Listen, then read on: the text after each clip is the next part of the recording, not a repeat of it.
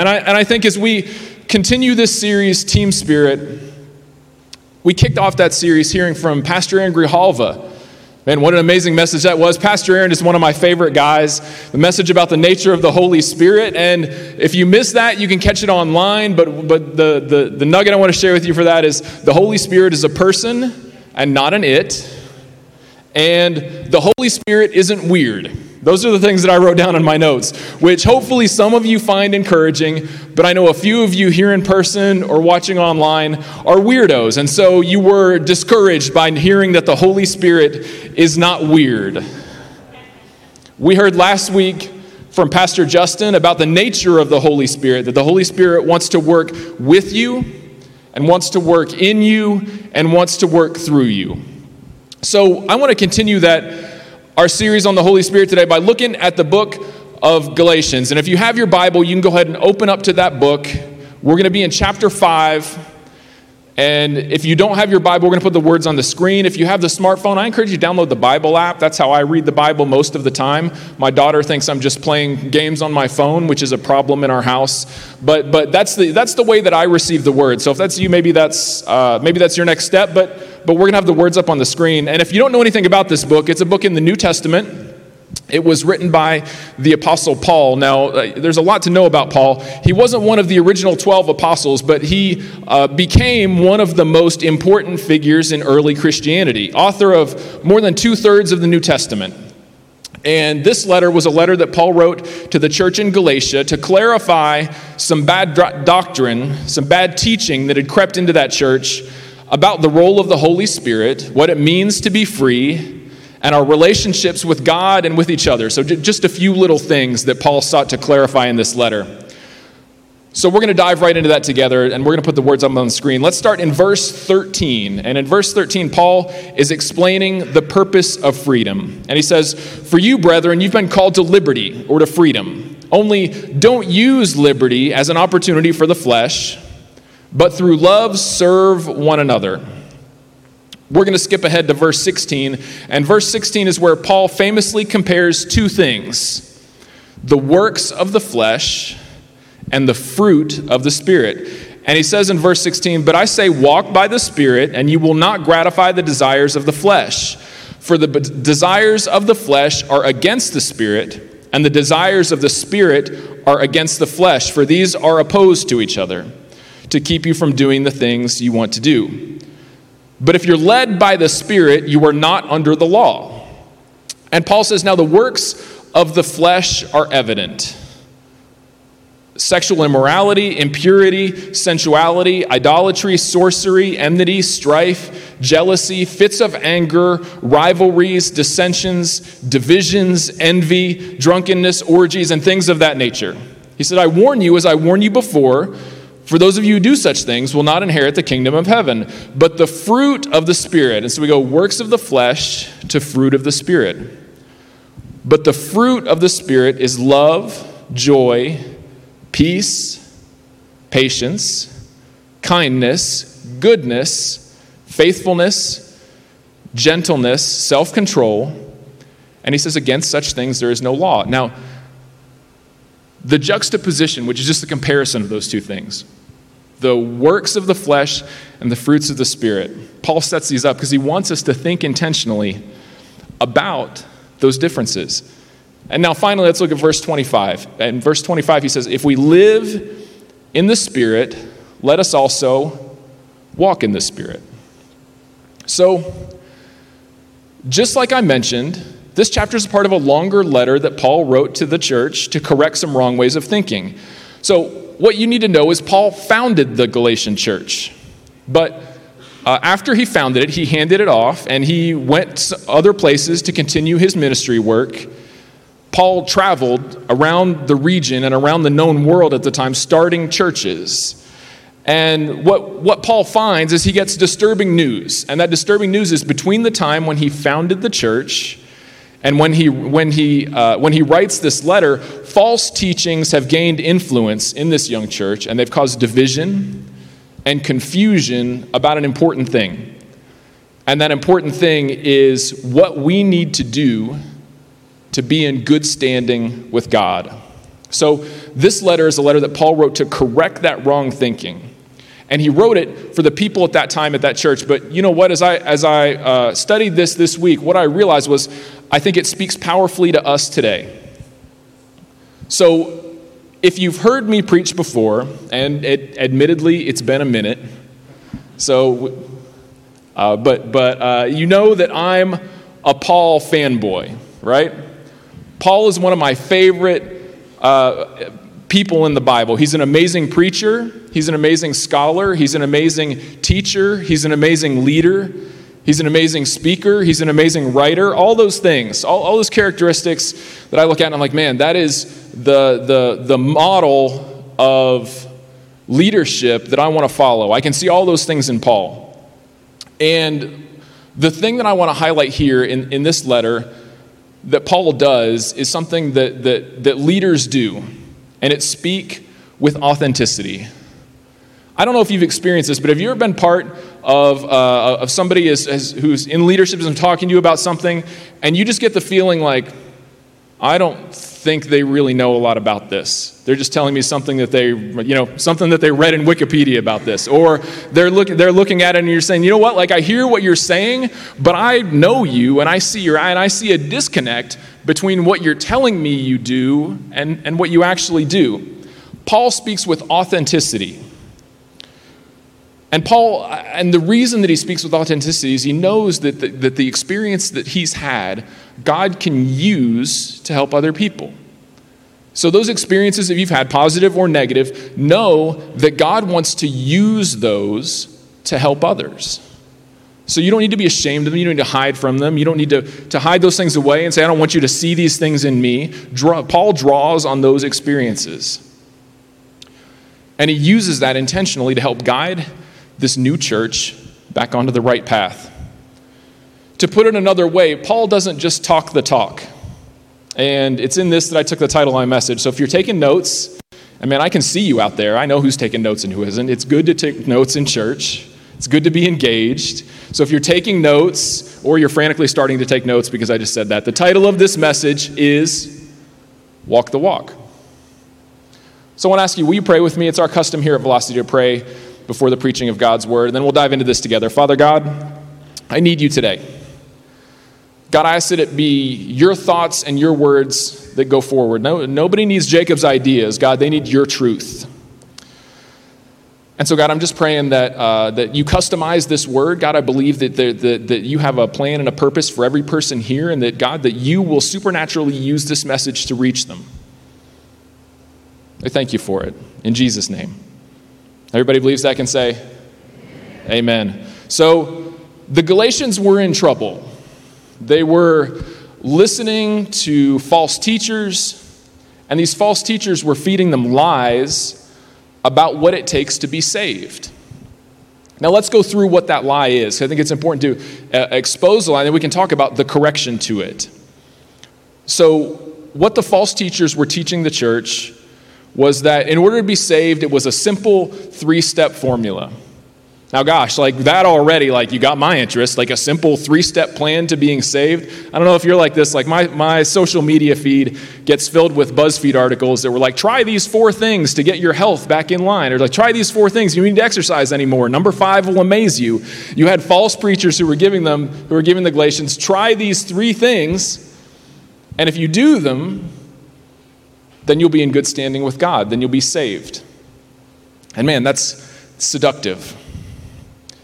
And so here's what their 3-step formula was. Step 1, accept Jesus. Step 2, be obedient and uphold all the law. And then step 3, if you complete step 1 and step 2 successfully, then you were accepted by God. Sounds simple. But there's a lot of places there where people are getting tripped up. So the doctrine that Jesus preached actually contained those same 3 steps. But critically, the order is different. And it's the ordering here that matters. So what Jesus preached was step 1, believe in Jesus. Step 2, based on your belief in Jesus, you are made right with God. And then step 3, out of an outpouring of God's love, and through the strength of the Holy Spirit, you live a life of obedience to God. the ordering here really matters. Do you see the difference?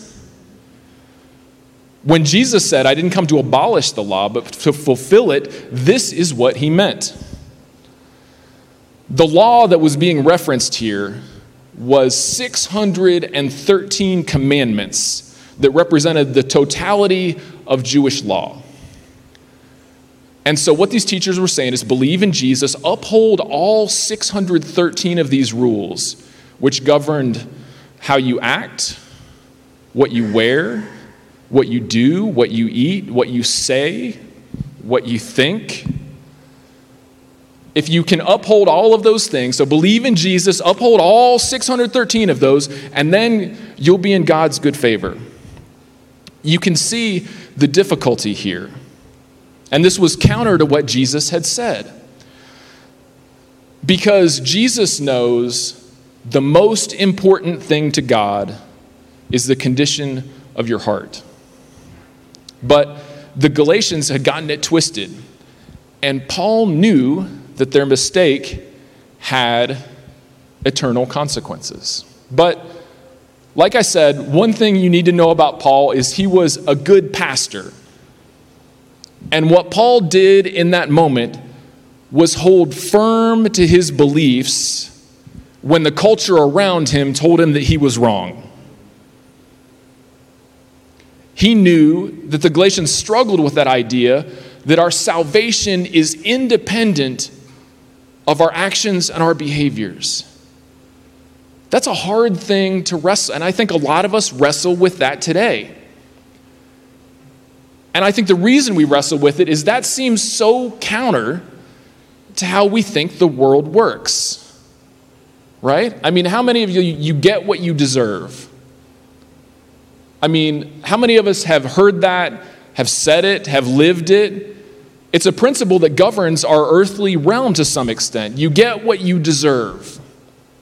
And so the tension here was when they saw Jesus' teaching were in conflict with this idea that I hold that says, oh, well, if the world is fair, you should get what you deserve. If the world is just, you should get what you deserve.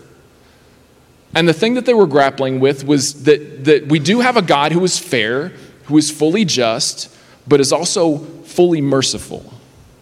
And it's in this tension between these two things that the Galatian church got lost. You get what you deserve seems so simple and intuitive that we grab onto it, but it's not how it works in the kingdom of Jesus. So what Paul's letter demonstrates, and what I was reminded of when I was preparing this message this week, is a lot of times Christians overlook a big part of what took place on the cross. And it impacts how we approach ourselves and our relationship with God. Let me illustrate it with a simple story. So imagine there's a pastor who's preaching, and in that message, he stopped and paused, and he asked those in attendance a simple question. How many of you out there think you're as righteous as I am? And if you think you're as righteous as me, hold up your hands.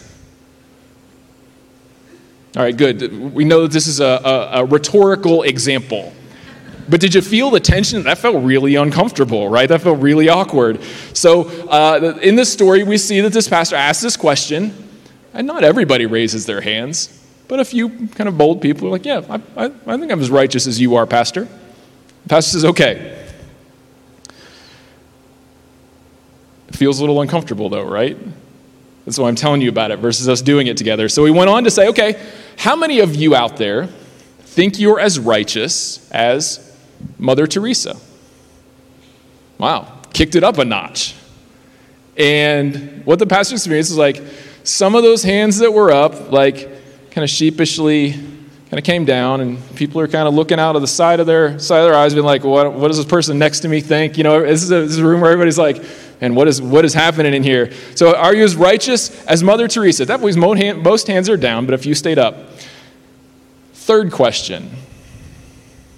Tension builds. He says, all right, is there anybody here who would say that they are as righteous as Jesus? Oof. 0 hands are up. Every hand went down. I don't want to ask you, if you were there, what would you have done? I started this out by talking with Pastor Justin. I was like, I've got this, and we're going to go through this. And he was like, do not do that. do not do that. You can talk about it, but don't do it. But I want you to think for a second, what would you do? Would your hand be up or would it be down? Are you as righteous as Jesus? And here's what we miss in the crucifixion. As believers, we freely acknowledge, we talk about that Jesus took the past burden of our sin, our past sin, our present sin, our future sin. Jesus took all of that. He took it with him, he bore it on the cross, and he suffered the punishment for it that was rightfully ours. And we know and we acknowledge that when he died for that sin, our slate was wiped clean. But what I want to remind you is something that I think we too often forget. That transfer of sin is an important part of the crucifixion, but it's only part of the story of the exchange that happened between us and between Jesus up there on the cross. Yes, Jesus in that moment took away all of your sin, prepaid the penalty for it all. But he didn't just take that from you. He gave you something in exchange, his righteousness. Jesus lived a sinless life. We talked about those 613 laws. Jesus perfectly upheld every detail of God's law. But what's amazing, and the part that we miss, is through the cross, not just was your sin wiped away, but his perfect obedience to God and God's law was credited to you. So that when you accept Jesus, in God's eyes, you become what Jesus is, sinless and perfect. And so being saved by faith doesn't just mean that your standing with God is set in the realm of as if you've never sinned. That's what I always heard growing up. So if you accept Jesus, your standing with God is God treats you just as if you've never sinned. It's actually way better than that. It's just as if I have always obeyed. And that brings me to my first point. Your walk and your status are separate.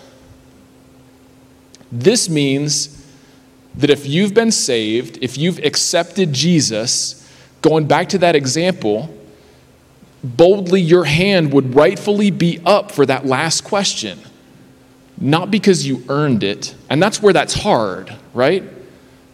Your hand would be up not because you've earned that righteousness through your actions, but because it was a gift given to you as part of Jesus' perfect gift for you, simply because you acknowledged your need for him and his sovereignty in your life. Paul's letter implores us to remember that our status with God is determined by our faith in Jesus. Paul tells us that the biggest threat to our salvation isn't what the false teachers were teaching, that it's about how good we act. But the biggest threat is whether or not we approach God attempting to earn that good status through our actions. Your walk with God is distinct from your status with him. Now, it would be remiss, I would be doing you a disservice to stop there. Because what that feels like is, well, now my actions don't matter. I have complete freedom to do whatever I want. And we see people misinterpret this part of Scripture in that way. This absolutely doesn't mean that your actions don't matter and we can just do whatever we feel like whenever we feel like it. Verse 13 tells us that. It tells us not to use our freedom and our liberty to indulge ourselves, but we're to use them to serve one another. This means that your actions actually do really matter, but not for the reason you may think. The freedom you received when you accepted Christ means your sins are wiped away. It means the righteousness of Jesus is transferred to you, but it means another thing. It means the Holy Spirit in that moment has come upon you and dwells within you. And this means that the struggle of the flesh and the spirit that Paul talks about is real within you. Once you accept Christ, the Holy Spirit lives in you. But here's another part we often get twisted, is we think, once I've accepted Jesus, I should never be tempted to make a bad decision. That I should be on easy street, that everything should just be simple and straightforward, and that I'll be able to live this clean, sinless life moving forward. What we lose sight of is the fact that old, earthly, fleshy desire that you have in you, that all of us have in us, in that moment, it doesn't disappear. It's still hanging around, right? It's still trying to trip you up when it has the opportunity. Paul said it this way in a different letter that he wrote to the Roman church. He said, "Now, if I do what I don't want to do, it is no longer I who do it, but it is sin living within me." So why do your actions matter? Your actions matter because observing them is one of the best indicators you have about that inward condition of your heart, about who you're giving authority to in your life. Whether or not you're using your gifts to glorify God or whether you're using them to glorify yourself. In other words, who's winning that internal battle? Let's look back at verse 19, and we're going to put it back on the screen. And what we see is what parts of our earthly self, I think we have that, maybe not. What parts of our earthly self we may be surrendering control to. So verse 19 is the works of the flesh. And so when we see those, there we go. Are we surrendering to our self-gratification, our libido? Are we surrendering to our own ego, our own fears and anxieties, our pridefulness, our gluttony? Paul tells us what to expect when that happens in our lives. Are you experiencing disagreement? Are you experiencing conflict? Are you experiencing emptiness, animosity, self-centeredness, overindulgence? Those are the consequences of using that freedom to serve yourself rather than honoring God as serving others. And let's be honest. I think, it's church, we need to be honest, right? I see myself in that list more than I wish I did. And probably if you're being honest with yourself, my guess is you probably see yourself in that list more than you wish that you did. Paul did too, actually. In that same letter to the Romans, Paul said this, "I don't understand what I do." This is one of the verses, a sidebar. In my walk with faith, this struggle and this conflict about like, how do I moderate my actions? Like, what are God's priorities for my life? Like, working through all of those things. This is a verse that weirdly was so comforting to me in terms of like figuring out like, what's my place and what does God think about me? And Paul says, I don't understand what I do. For what I want to do, I don't do. And what I hate, I do. Man, I love the brutal honesty of Paul in this scripture. He's authentic. He's experiencing these things. Paul, author of 2/3 of the New Testament, a man who had a literal encounter with God, a man who sees who just sees progress and step after step of people being led to Jesus and the Christian faith growing, a guy who's instrumental, God is using in a mighty way, says, I don't understand what I do. For what I want to do, I don't do.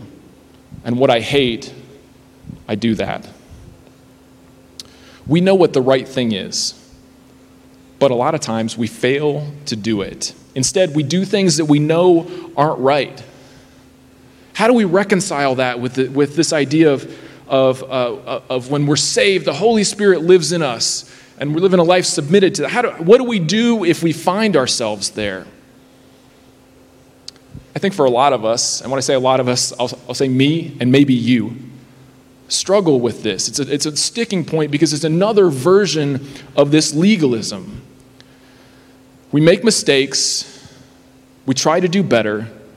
We do things that we know aren't good for us. We beat ourselves up, and we say, man, I don't know if you've been there. I've been there. I've said, hey, I did that. I'm done with that. I'm not doing that anymore. And I don't know what that thing is for you, but maybe that's, I'm going to stop looking at things that I know I'm not supposed to look at. Maybe it's, I'm going to stop being so argumentative with my spouse. Maybe it's, I'm going to stop spending time with that person. And, you beat yourself up over that. And then maybe you say, and then maybe you don't do that thing for a while. But I don't know if you're like me or like Paul. Oftentimes we end up finding ourselves doing that exact thing again, that thing that we hate. We do it again. The works of the flesh come back in full display on our lives. Even though I said, man, I'm not going to do that anymore. I'm done with that. Why does that happen? I think verse 16 gives us the answer. I think we can put that back on the screen. It says, walk by the Spirit, and you will not gratify the desires of the flesh. This brings me to my second point. It's simple, taken right from Scripture. I'm not Pastor Justin. I don't have clever rhymes with these. My second point is walk by the Spirit. Now, I am not a theologian. I'm not a scholar. I don't speak Greek. But you know what? I have resources in the name of Google. And so here's what it told me. When we look at that word walk, there are a number of different words in Greek that get translated into the English word walk. In that last verse, the word walk in the Greek is peripateo. You say that with me? Peripateo. So that gets translated as walk. So now you know some Greek, go out to lunch, you can impress some friends, be the smart person at the cocktail party. So we see that word walk, that version of it, used in other places. And I think for me, it was helpful to see where else that's used, because it gives you context on what it means. We see the word peripateo used in Acts when Peter and John heal the lame beggar outside the temple gates. Scripture tells us the man sprung up and began to walk. Peripateo. It's also used in Matthew when Peter gets out of the boat and he walks on the water with Jesus. Jesus calls him out. Peter steps on the surface of the water and walks. Peripateo. And then we see it used here, walk by the Spirit, peripateo, and you will not gratify the desires of the flesh. What's common across those? In all three of those uses, the individual walking is doing so not by their own strength or their own ability, but by the power granted to them by someone else. That idea is consistent with one of the definitions of peripateo, which is to seize upon an opportunity that's made available to you. So when Paul says, and this was helpful, I had never seen it this way before, but when Paul says, walk by the Spirit, and you'll have strength over your earthly, fleshy self that's pushing you to do those things those things that you hate. Paul isn't saying, walk towards the Spirit. Paul isn't saying, keep the Spirit close by you as you walk. No, neither of those things are bad things, but it's not what Paul's telling us.